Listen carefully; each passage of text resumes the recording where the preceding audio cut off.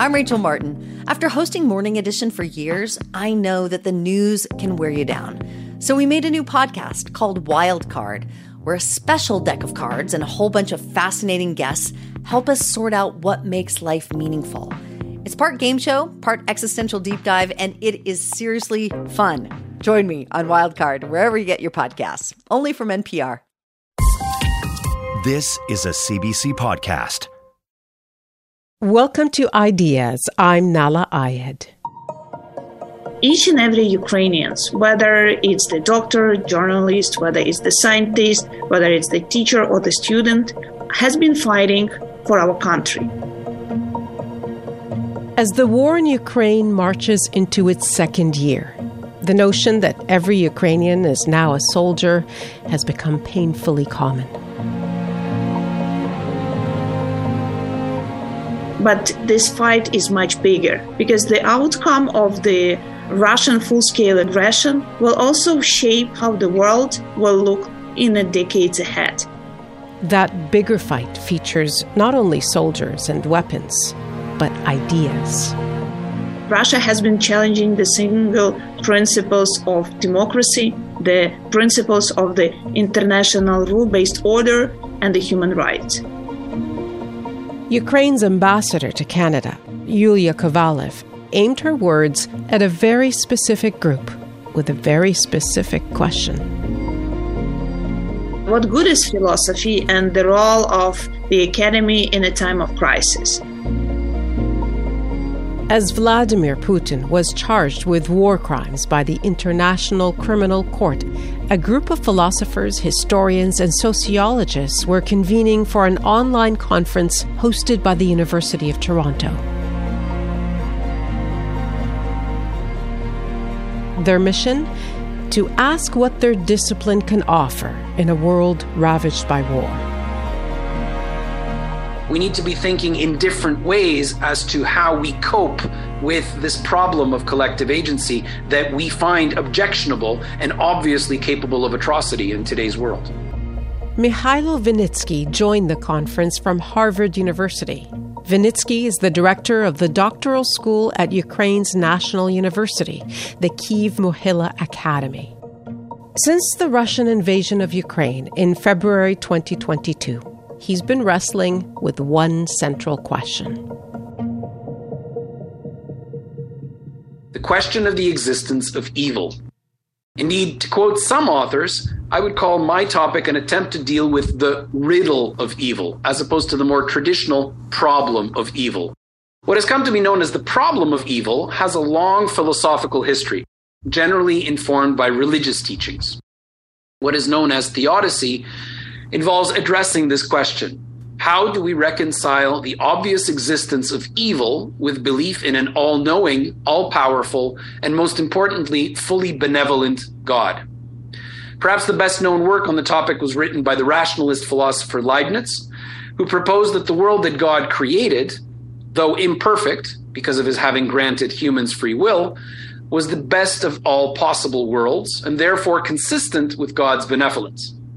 This conclusion is problematic for a whole host of reasons, but let's leave them aside for now. Unlike Leibniz, I would like to treat the question of the existence or non-existence of evil not from the perspective of a believer, but rather using scholastic or secular methods. Furthermore, I note that the question of whether evil exists as a separate force, having independent agency, or as a deficiency, as Aquinas had it, or universal quality of every human, as Kant claimed, is not a question that is to be considered theoretical, philosophically abstract, or even in any way removed from everyday life. In the Ukraine that I experienced very personally, from late February to early May of last year, evil was very much present in our everyday lives. At that time, my family heard Russian artillery on the outskirts of Kyiv, and we learned to distinguish the sound of a 155mm howitzer from a Hrad multiple launch rocket system. For us, evil was not an intellectualized idea or even an arguably fabricated mystical concept. Its instantiation in aggression, destruction, and death was very real.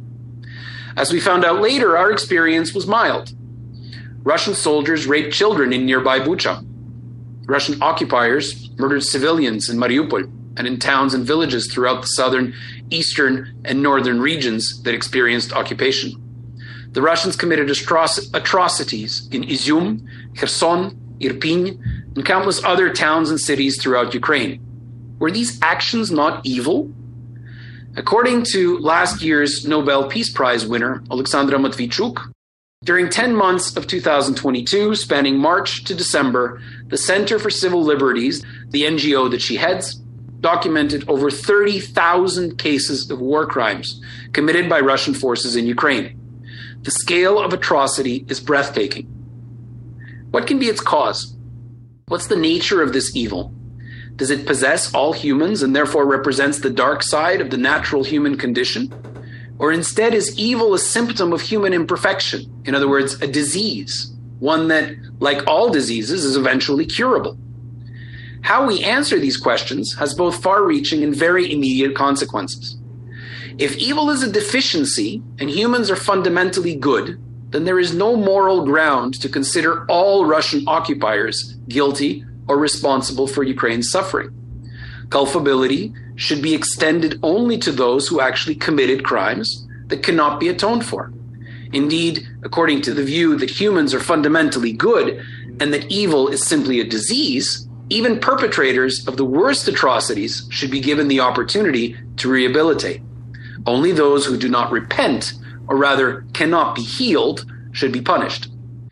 This humanistic position, irrespective of its obvious Christian roots, the idea of turn the other cheek, represents a foundational belief underpinning modern values.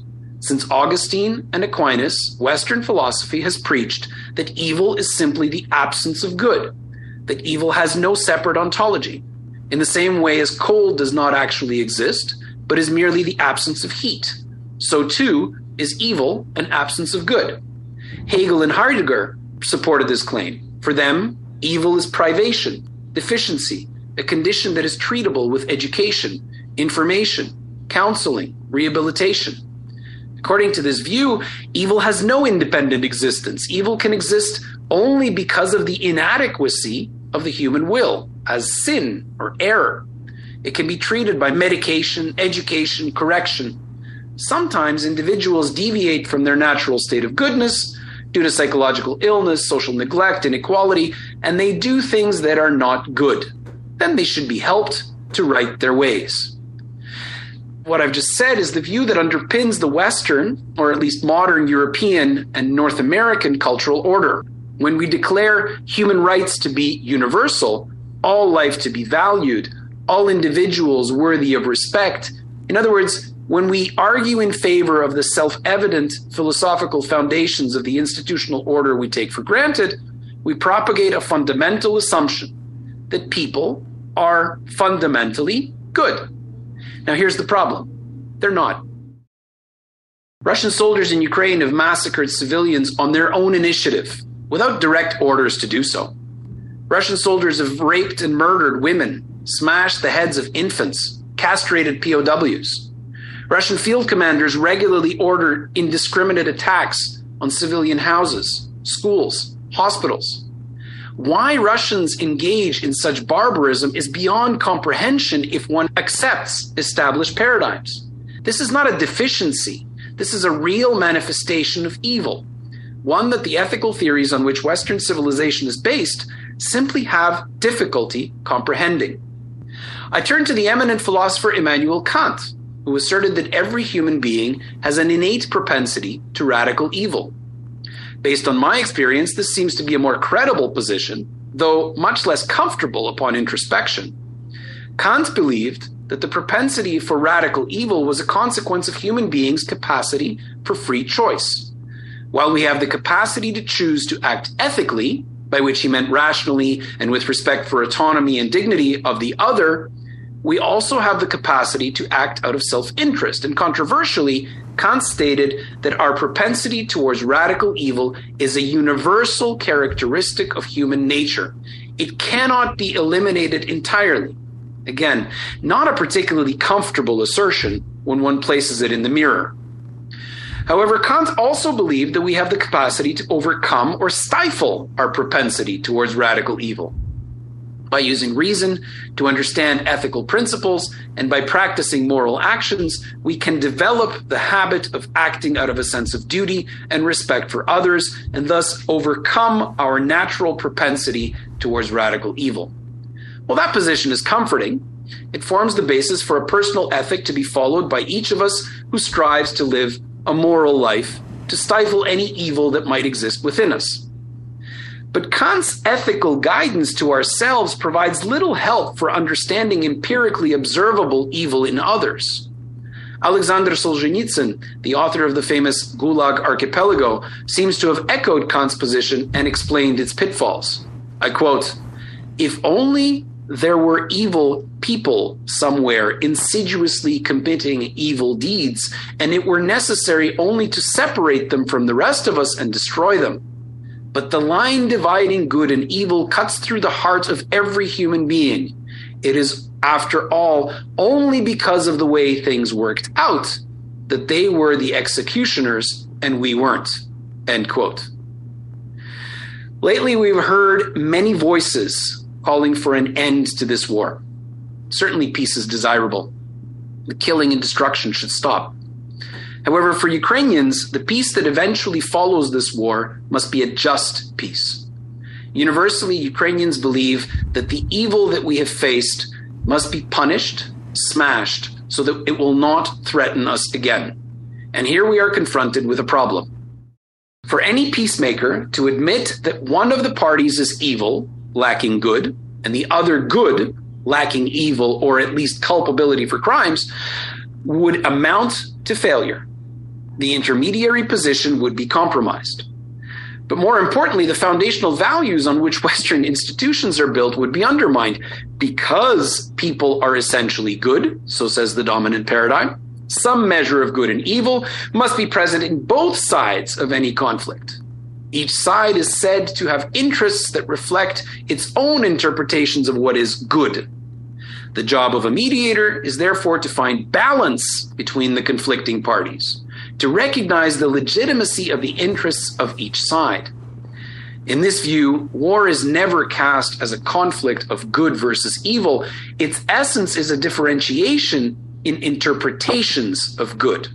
War is seen as a disastrous form of misunderstanding. Differences between the warring sides can be healed because both are fundamentally seen as good, or at least more or less equally mistaken. Hence, to mediate means to be impartial, publicly neutral, because both sides have sinned or allowed their inherent evil side to dominate. They must be prompted to see the error of their ways. In the present case, good must be assumed to be present in the actions of Russia, and some evil, mistakes that can be rectified, present on the Ukrainian side. Understandably, this search for balance elicits outrage in Ukraine.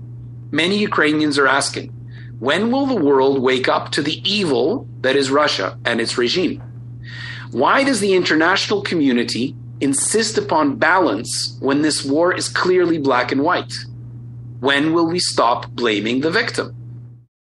The very possibility of these questions requires a rethink, in the first place in the West, of foundational beliefs, a recalibration of the paradigm on which international institutions have been constructed. That's not an easy thing to do, but it must be done. Evil must be recognized for what it is and destroyed. In 1946, the International Military Tribunal, which was established at Nuremberg after World War II to prosecute war crimes, crimes against peace, and crimes against humanity, stated that aggression is the, quote, supreme international crime because it contains within itself the accumulated evil of the whole, end quote. By referring to the accumulated evil of the whole, the judges of the tribunal were referring to the harm and suffering that aggression causes not only to the targeted state and its people, but to the entire international community. The harm caused by aggression reverberates through the international system, leading to further conflicts, instability, and suffering. Indeed, I would claim this reverberation also affects the philosophical foundations of what we call Western civilization. The very public brutality of Russia's soldiers in Ukraine, and the very fact that Russia, a permanent member of the UN Security Council, is engaging in an unprovoked war of aggression, these are not just appalling facts that are to be politically and economically sanctioned. Russia's political leadership has committed the crime of aggression, and its orders have been enacted with vigor by its soldiers and supported by its population. To claim that this is a result of brainwashing by state media or that the Russians have been duped into being cruel is to claim that their fundamentally good essences have been infected. This seems, as a minimum, a stretch. Certainly to those who lived through occupation or witnessed the destruction of war firsthand, the portrayal of Russian military personnel as having even traces of good is problematic. Throughout the past year and for 8 years previously, since 2014, Russian forces, individual soldiers, have been vigorously and passionately destroying Ukrainians and all things Ukrainian in the areas that they have occupied. It seems difficult to see these actions as reflecting the belief that humans, though capable of error, are fundamentally good. Peace will, of course, someday come to Ukraine, and Russian war criminals will be prosecuted. If there is good in every person, as the Augustinian and Aquinian tradition would have us believe, or instead there is evil in every person, as Kant and Solzhenitsyn would have it, should the defense "I was just following orders" be considered sufficient to excuse the perpetrators of atrocities? After all, according to this paradigm, evil and good are characteristics of the human will, which can act ethically or in error. But when an action is not willful, logically, it cannot be good or evil. Can an individual who acted without intent be held responsible for heinous crimes? 20 years ago, in the wake of atrocities committed by Serbs in Bosnia, similar arguments were made to justify the limitation of prosecutions by the International Criminal Court to those giving the orders. There's another solution to the riddle of evil, but it is not particularly pleasing to those of us seeking understanding, peace, and justice. If we see evil as having a separate existence from the human actor, then we may claim that the perpetrators of atrocities were somehow possessed and therefore not responsible, a defense analogous to the idea of temporary insanity. On the positive side, such a position would provide conceptual space for a future peace between Russia and Ukraine. After the personified evil has been destroyed and its supposedly possessed victims released, the innocent people of Russia and Ukraine can live in peace. In the same way as I believe we need a secular account of ethics and morality, we need a secular explanation for evil. Evil not as a transgression or error, but evil as a driver of action, of what we sociologists call agency. In a mystic world, that agency would be anthropomorphized in a devil or Satan figure. But we're not mystics. The problem remains. What is the quality and where is the agency of evil? At the end of the day, I have to admit that I'm more sociologist than philosopher. But I think it's important for us to understand that in the same way as the concept of agency was once attributed to individuals, and in sociology has now become attributed also to collectivities, corporations, these types of things. When we talk about evil as something that is a driving force for action, it doesn't necessarily have to be a characteristic of the individual as a, if you like, a carrier of agency or a person of free will. Traditionally, that is how we've been looking at evil. Evil and good have been characteristics of individuals and characteristics of actions of those individuals.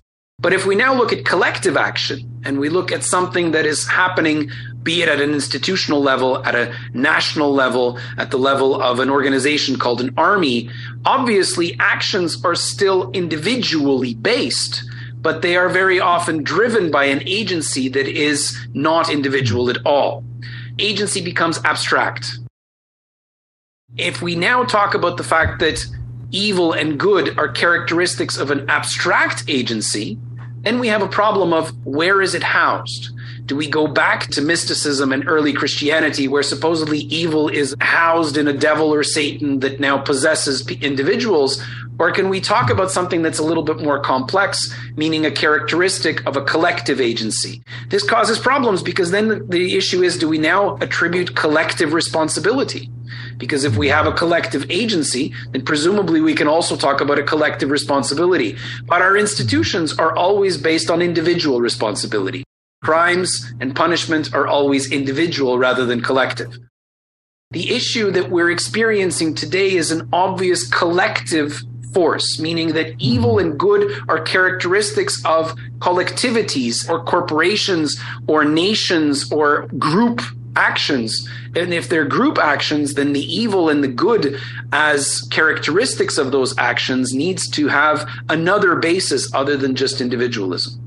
Of course, the agency is enacted through the actions of individuals, but those individual actions don't have any kind of force unless they have a collectivity behind them. So we can talk about a collective agency, and if we can talk about a collective agency, that we can also say that that agency has a characteristic of being ethical and working by rules, or being evil and therefore working by different rules. What we're seeing in the actions of Russian soldiers in Ukraine, I would say, is a collective agency. Where's the collective responsibility? And that now becomes an institutional problem that is an interpretation of our philosophical foundations of Western civilization.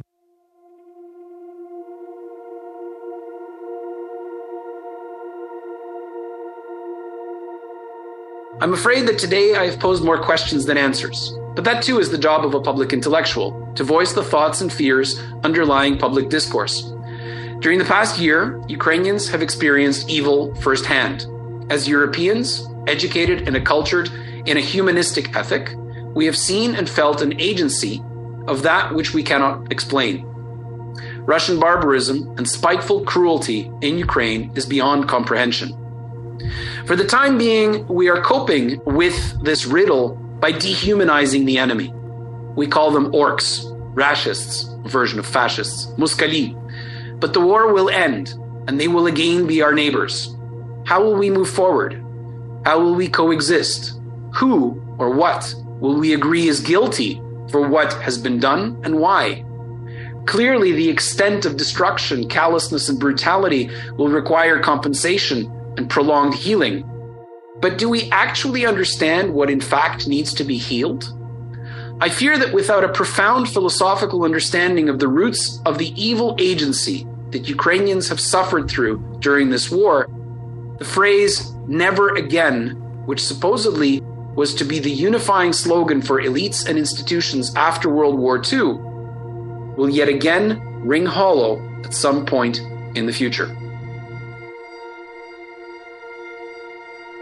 Ukrainian scholar Mychailo Wynnyckyj delivered his thoughts at a public conference titled "What Good is Philosophy?"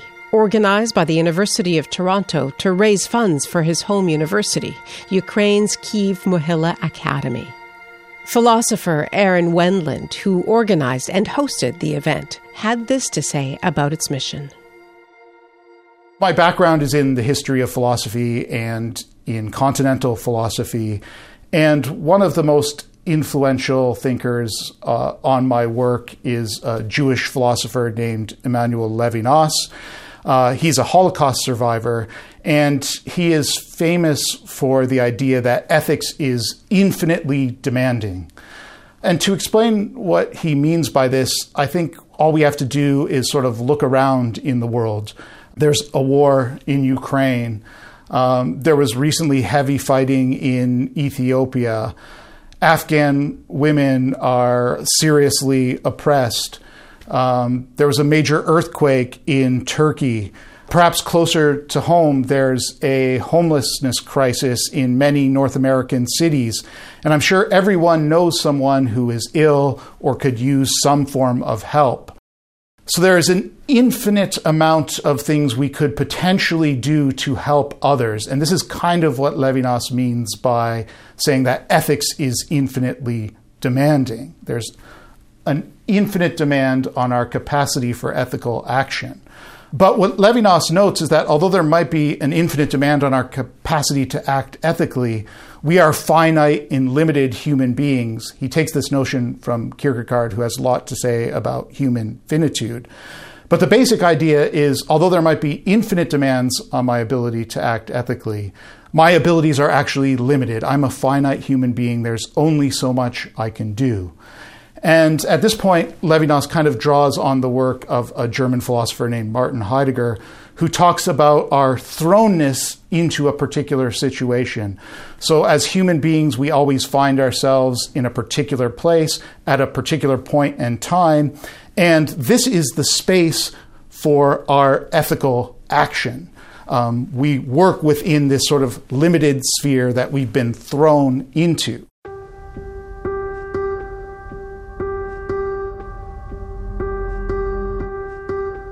As of today, 170 Ukrainian institutions of higher education have been damaged by the fighting and the war. Some 20 have been completely destroyed.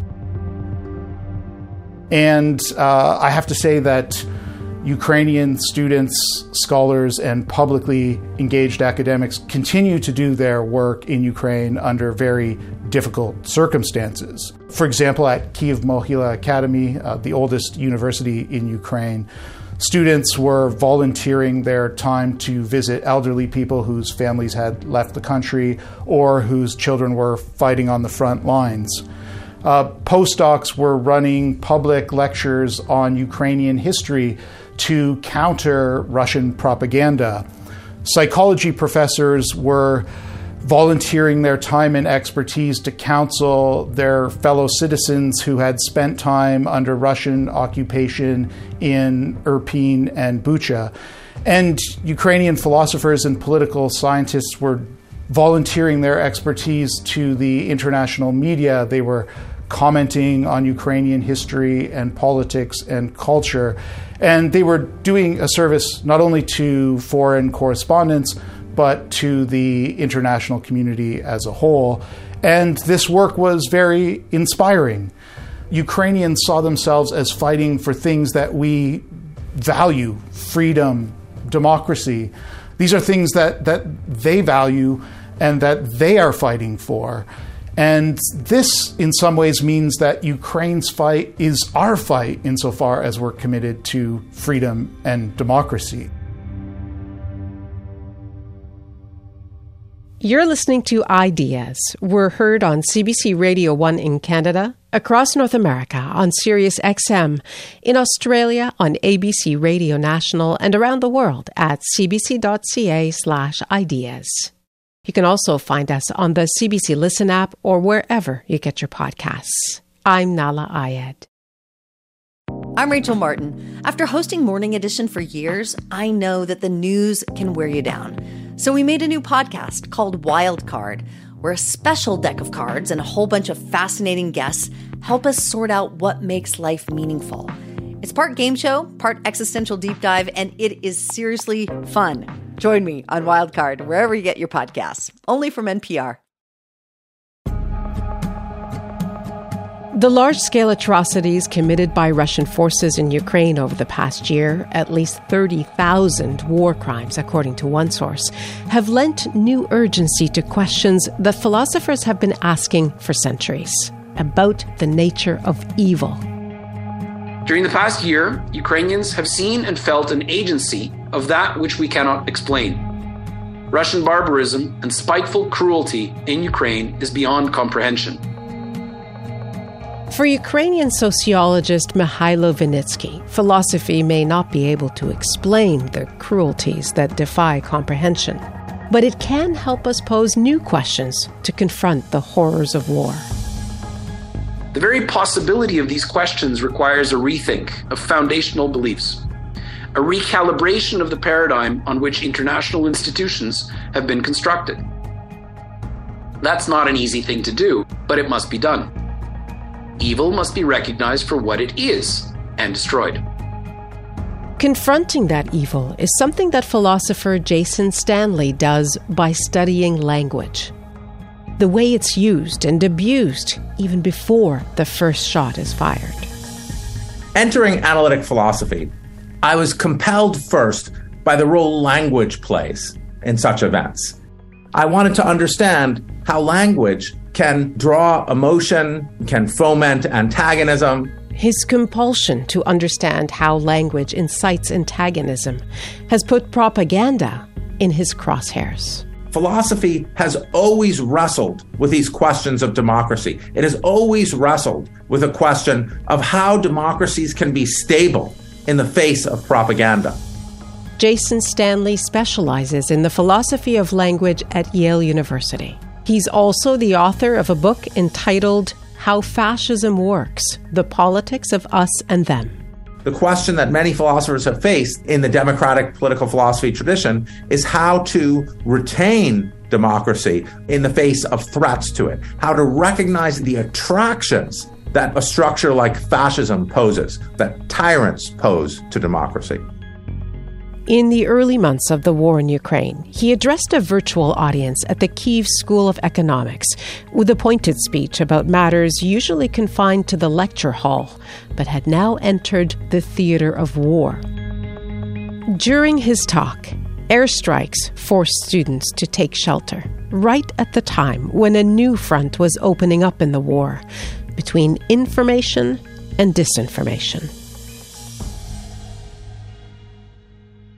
A lot of disinformation takes the form of just communicating information.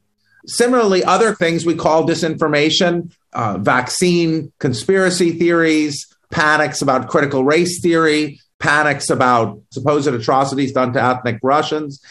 These are methods to build identity. They're not really methods to communicate information or even disinformation. They're rather there to stir up emotions. And in fact, this is the point of a lot of political speech. If you have a model, an approach to speech that is only trying to explain communicating information, you're going to miss out on the fact that the most famous and preserved aspects of speech are political speeches. These speeches evoke emotion. They connect identity with values and ideals. And that's something that, to say the least, is hard to model. Propaganda involves social meaning. Social meaning is not, a proposition. It's not, dogs bark. It's a set of emotions, symbols. And then we need to think about how being inside a group or outside a group, how identity affects communication. And that's something that's not just a matter of the propositions asserted. Generally, in the theory of meaning, we've been focusing just on what happens when people in the same group talk to each other. But what about group formation? What about speech that's meant to form a group? You might think that spreading conspiracies about vaccines is an attempt to spread information or disinformation. But what if it's instead a method of just forming a group? This is our group. These are the kinds of things we say.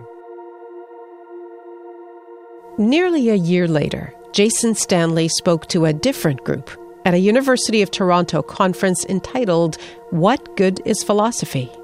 For him, that question isn't theoretical. It's deeply personal. I'm the child of two Holocaust survivors, and I entered the field of philosophy with one question, and that was why? How can a democratic society slide so rapidly into fascism, war, and mass killing? You might think that the austere structures of analytic philosophy would be a poor avenue to pursue these questions. But historically, these questions are at the very center of our field. Fascism itself is a concept that is novel. It requires nationalism. It requires European nationalism for its understanding. But it's an anti-democratic formation.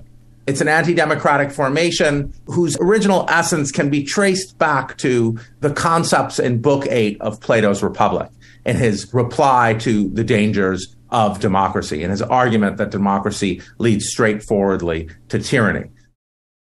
A tyrant, Plato argues, can achieve great popularity by constantly fomenting war and split the population and draw support for his own tyranny. And these are structures that we see investigated in the field of philosophy time and time again through the centuries since Plato. Philosophy is indeed footnotes to Plato in this regard. But entering analytic philosophy, I was compelled first by the role language plays in such events. I wanted to understand how language can draw emotion, can foment antagonism. Instead, I spent many years studying the abstract formal features of language. And it has taken me decades to circle back around to the questions that first brought me into this field. But I want to emphasize that that time spent with the austere structures, with the exactness of this field, has enabled my work to, I hope, speak to these questions of fundamental structural importance. Topics at the very heart of the Ukraine war: fascism, ultranationalism, colonialism, democracy. What the Ukraine war represents to the world is the threat democratic regimes pose to the kind of self-glorification that is at the very basis of a fascist regime. And Vladimir Putin's Russia is, I take it, the paradigm example right now of a fascist regime. So what I have done, the path I've taken over the past 15 years now, is to try to apply the lessons I learned and the tools and methods I learned in my philosophical training to understand how propaganda can turn people against democracy, how propaganda can be used, how speech and propaganda from politicians, from a public, can turn people against freedom, equality, equal mutual respect for other groups. These questions have been explored in traditions, have been continuously explored in traditions not my own, in continental philosophy. But I firmly believe that my own tradition of analytic philosophy has something to bring to bear to these questions.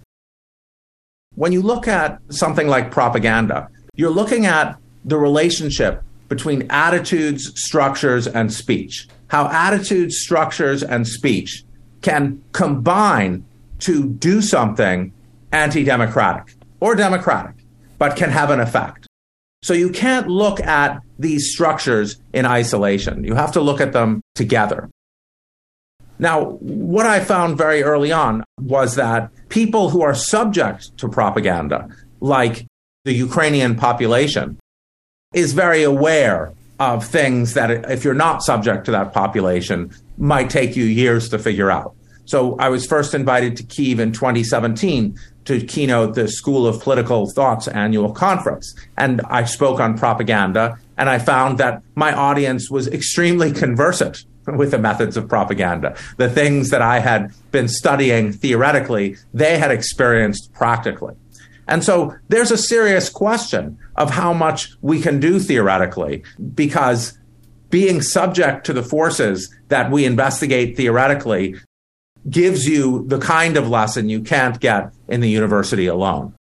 But I think it's vital to see that philosophy has always been about, it has always wrestled with these questions of democracy. It has always wrestled with a question of how democracies can be stable in the face of propaganda. Plato's challenge to democracy was that democracy is not a stable system, because democracy is a system that allows anyone to run for office, and a leader will run who foments internal and external enemies and is constantly at war, as Plato says, constantly foments war as a means of drawing support. This is why you find fascist leaders constantly driven towards war and often very popular because of it. So much democratic political philosophy is devoted to solving this problem, responding to this problem. Rousseau, in his work, is looking at how democracy is possible in the face of this issue. And his answer is to inure a population to the temptations of ultranationalism, of high self-regard for their own identities, by an education system that foments amour de soi rather than amour propre. So why is it today that the Russian people have been so conditioned to respond to Ukrainian independence as a fundamental threat to their identity? Because, as I've argued in my writings on Ukraine in the last year, the Russian identity has been formed to structure Ukrainian independence as a fundamental threat, Ukrainian identity as an existential threat. So what we've seen in Russian propaganda, such as what historian Timothy Snyder calls Russia's genocide handbook, what should Russia do with Ukraine? The goal there is to say the idea that Ukraine is an independent people, that idea that they're not just other Russians, is a fundamental threat to the very existence of Russian identity. And so what I've tried to do in my theoretical work is explain how people can be drawn to this kind of propaganda, to be sending their children to death in a battle for this ideological construct. And the history of philosophy, the history of democratic political philosophy, much of the history is about how you resist this. Rousseau's Emile is how we construct people, how we have an education system so people will not respond to these attempts to make them identify themselves in terms of hatred of the other. So the way I've been using my philosophical toolkit in philosophy of language, nurtured through analytic philosophy, but supplanted by our long history, is try to sketch out the preconditions for mass killing, the preconditions for the end of democracy, the preconditions for fascism. And sadly, this work is not just of historical resonance, it's of great resonance right now as we face a global fascist movement. Drawing on the history of philosophy, drawing on figures like Rousseau, like Dewey, whose work helped in denazification post-World War II. It aided the German people in coming to an understanding of a democratic education. I've drawn on that long history of philosophy that thinks about how people use self-regard, how leaders use self-regard, national pride, other kinds of pride in monarchy and dynasties, the forms of pride that existed before 19th century European nationalism. I've tried to draw on those to illuminate not just the conditions that lead to mass killing and the conditions that lead to the abandonment of democracy, but also increasingly the solutions. So I personally have used philosophy as the basis for my public-facing work. I've been writing on Ukraine for many of the world's newspapers, from Folha de Sao Paulo to The Guardian and others, trying to frame the importance of the fight we face, the world faces in Ukraine, which is, I think, a battle between the kind of self-regarding imperialist ultranationalism that is the form of the threat to democracy today, to democratic autonomy, which is what Ukraine represents. So that struggle in some form or other is really the foundation of our discipline. It's really how democratic political philosophy arises in response to that struggle and trying to inure us and protect us from the temptations to abandon democracy for high self-regard. The transmission of information is one core function of language, but equally important is the formation of social identity. And the formation of social identity is not done via some derivative method by conveying information. The formation of social identity is done by simply sharing a language, so you can set up the very existence of Ukrainian language as a threat. We often think of nationalism as based on race, but Fichte's addresses to the German nation centers German greatness on the greatness of the German language.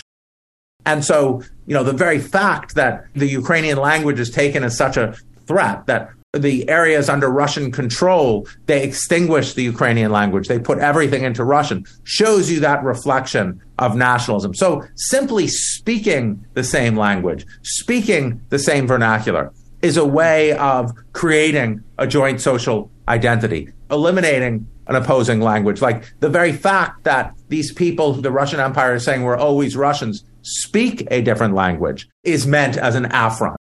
Another structure that is happening is using language to erase a history that demarcates the Ukrainian people as having a distinct cultural history and tradition, particularly one of oppression. So Holodomor was a famine directed by Stalin against the Ukrainian people. The Russians have a historic responsibility implicated in that genocide. Russia has used certain techniques to mask that.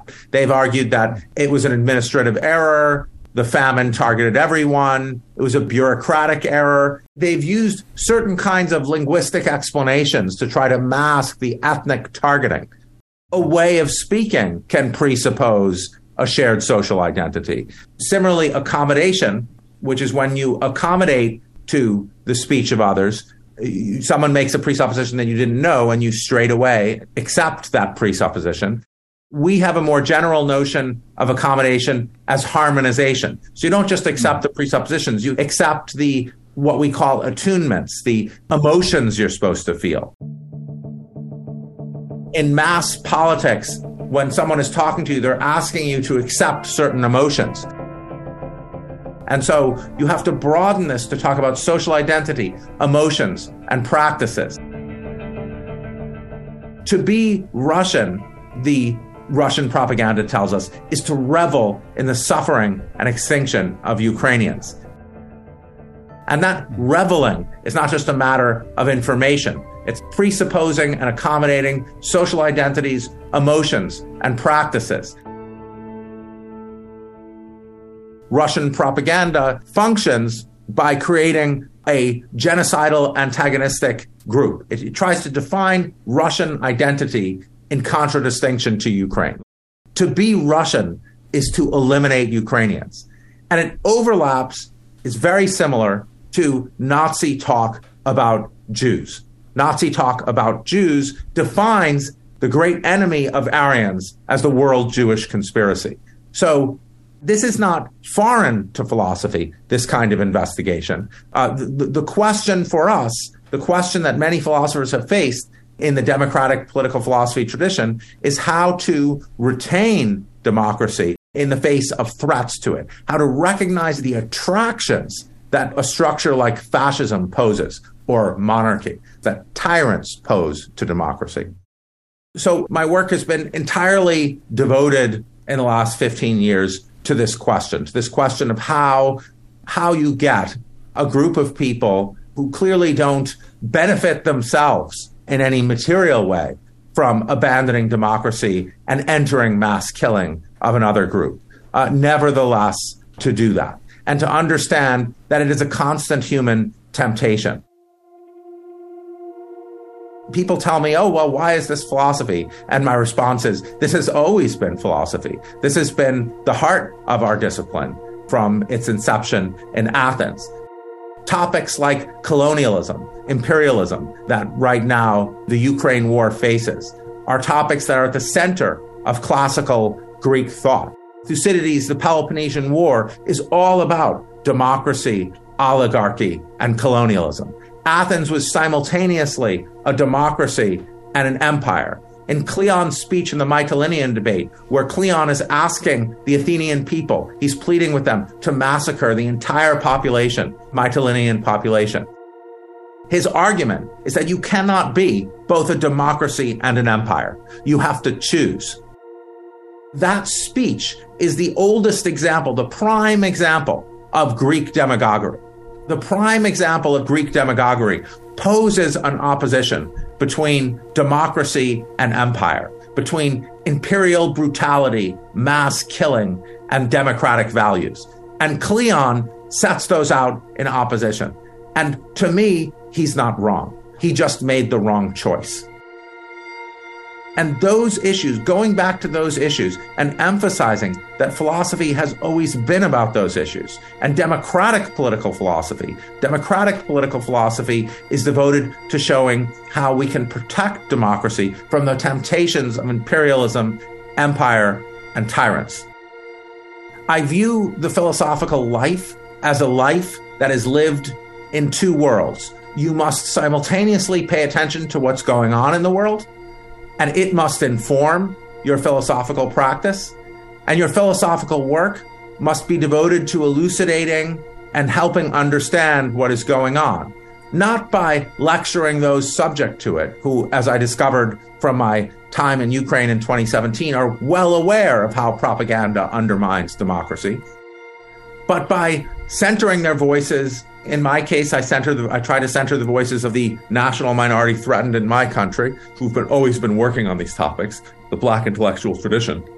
But to try to explain that we all face these threats. It's not something that happens in a foreign country, but sometimes, as in this moment today, what is happening in foreign lands is and should be the center of this age-old philosophical tension between democracy on the one hand and imperialist mass killing and brutality on the other.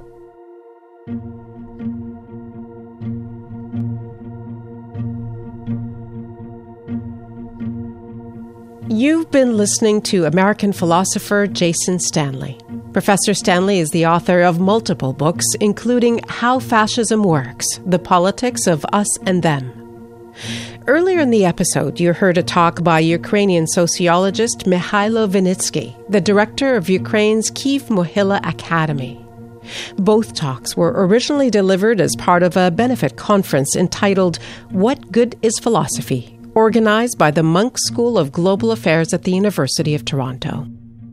All proceeds from that conference will go toward the establishment of a Center for Civic Engagement at the Kyiv-Mohyla Academy in an effort to support academic and civil society in post-war Ukraine.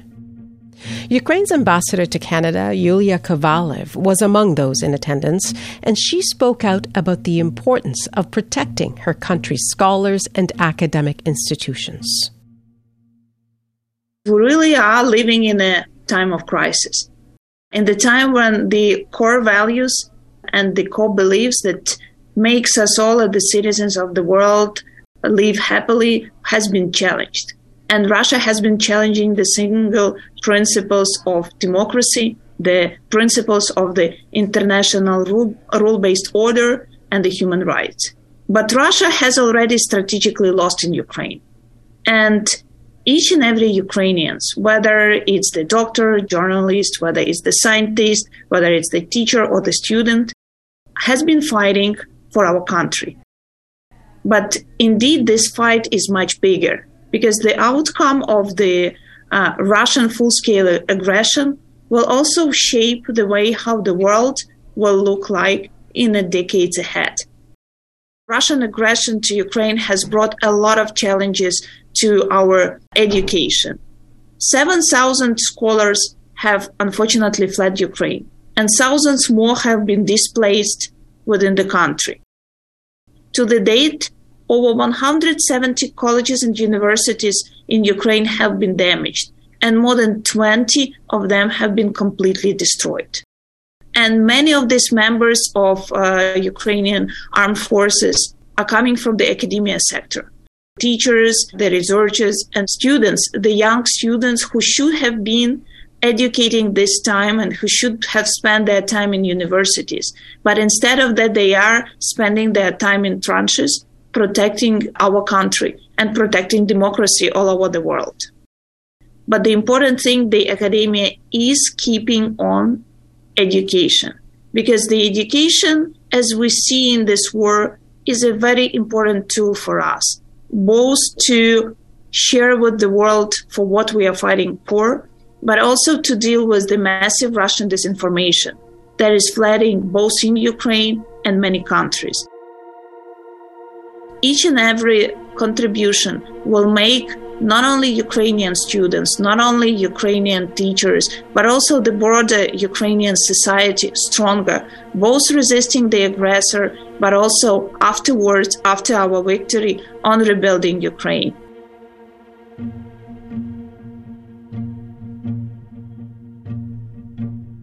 This episode of Ideas was produced by Annie Bender, with special thanks to conference organizers Aaron Wendland and Jamie Napier.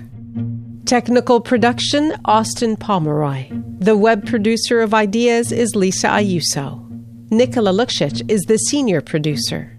The executive producer of Ideas is Greg Kelly, and I'm Nala Ayed.